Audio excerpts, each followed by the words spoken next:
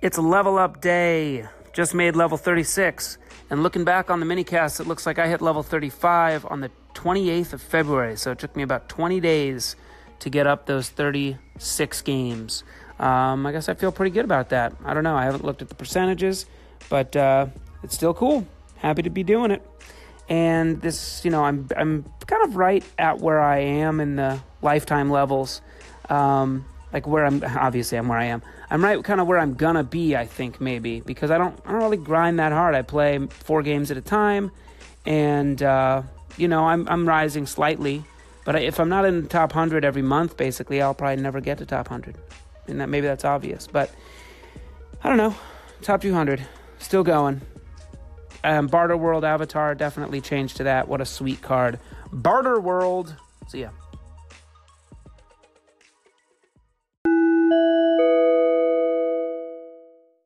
I want to say a bit more about the format changes you can expect here on Star Realms Minicast. The plan is this.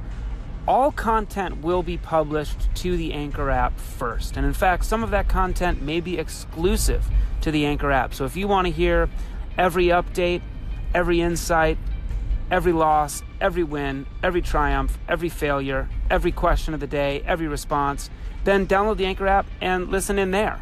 I'll treat it sort of as a radio show there and just broadcast when the mood strikes me. Then, later dates.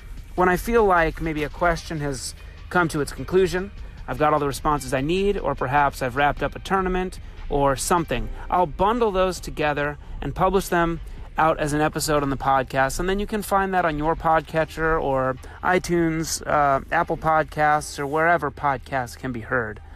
That's kind of the game plan. I will still have guests on from time to time. I will publish those episodes, and we'll just keep it going that way. Just know that there may end up being some exclusive content here on Anchor, and then periodic episodes out in the podcasting world. I hope you'll download the Anchor app and still call in. The question of the day may no longer be every single day. I may make 2 questions, 3 questions a week, and then put them on Facebook so that I can wait long enough to get some responses back and then, put those together into a podcast. That's the plan. See ya. I want to talk about a tournament format that I'm not sure if I've mentioned before. On the Rogue Realms Splinter group on Facebook, there is the Rogue Realms Cup. And this is actually one of my favorite tournament formats because it is very fast and the competition is high, and it's just really fun. So the way that this one works is Rogue Realms is sort of a smaller Facebook group, but I think almost everyone in the group competes in these things. And right now it's divided into 4 groups, essentially. There's Rogue 1, Rogue 2, Rogue 3, Rogue 4, and in each one I think that there's probably 10 players or something like that. It depends, I suppose, how many people register. And the idea of this tournament, it sort of dominates your play for a few days, but when it starts, which was today, this was Rogue Realms Cup number 2, when it starts, you challenge every player in your group at once. And you play all those matches. So it's essentially a round robin, but you play all your matches simultaneously, essentially, and you have 10 days to get it done. And you report your wins and losses on a challenge page, and then top 2 this time of each group get to advance to a single elimination bracket with maybe a best 2 of 3 game series in each place. I'm not sure. I did not make it last time. First match just began. Played Hypaspist, who started off with a Corvette buy, which I thought was kind of strange. So I thought I had a chance. I got Dreadnought in that one, but in the end, too much scrap for them, and I didn't get to see my Star Market enough times to heal and stay alive.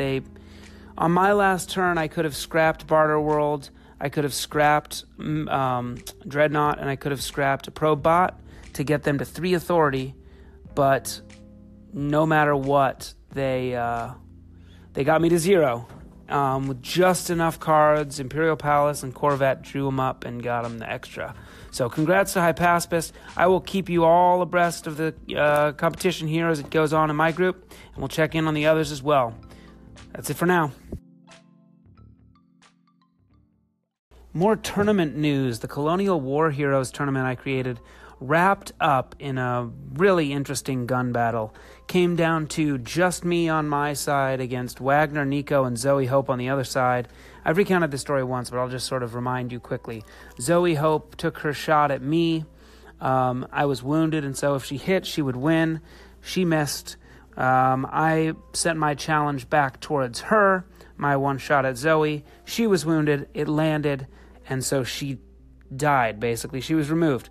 The last person on that team was Wagner Nico. He took his shot at me, and it hit. I died. That's it. The battle is over. Wagner Nico wins the day for his colony, but this is not where the tournament ends, so to speak. The battle is fought. The day is done. But who lives, who dies, who tells your story here in Colonial War Heroes? So now on Facebook in the Rogue Realms group, we are voting on who deserves the Medals of Honor here. So I've listed all 10 players along with their stats, and players get to vote and give an additional vote in the comments, and it's been pretty interesting. My bonus vote for who stands out above the rest was for Ominous. Here are his stats. He took 3 shots. They all landed, doing 104 damage.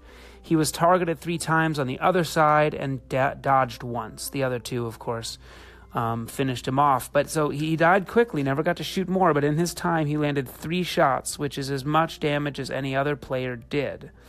I, for example, survived 4 rounds and had 2 dodges along the way. Taking 4 shots, I landed 3 of them for 109 damage. Wagner Nico, you would think, the last remaining player, he went 3 for 4 on his shots, doing 114 damage, but he was never targeted at all. So he wins, but it's perhaps a slightly less heroic fight than it was for Ominous. And then we have a handful of other people that went 2 for 4, targeted 3 times with a dodge, or targeted 4 times with 2 dodges.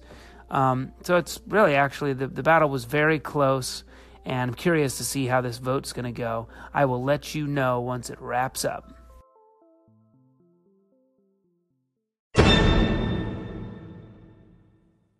Oh, wow.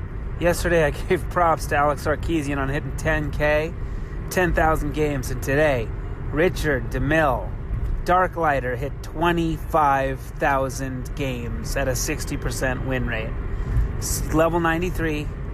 That is crazy, and he's still going. He loves this game. So do I. Big props, Darklighter. I don't like playing you. See ya.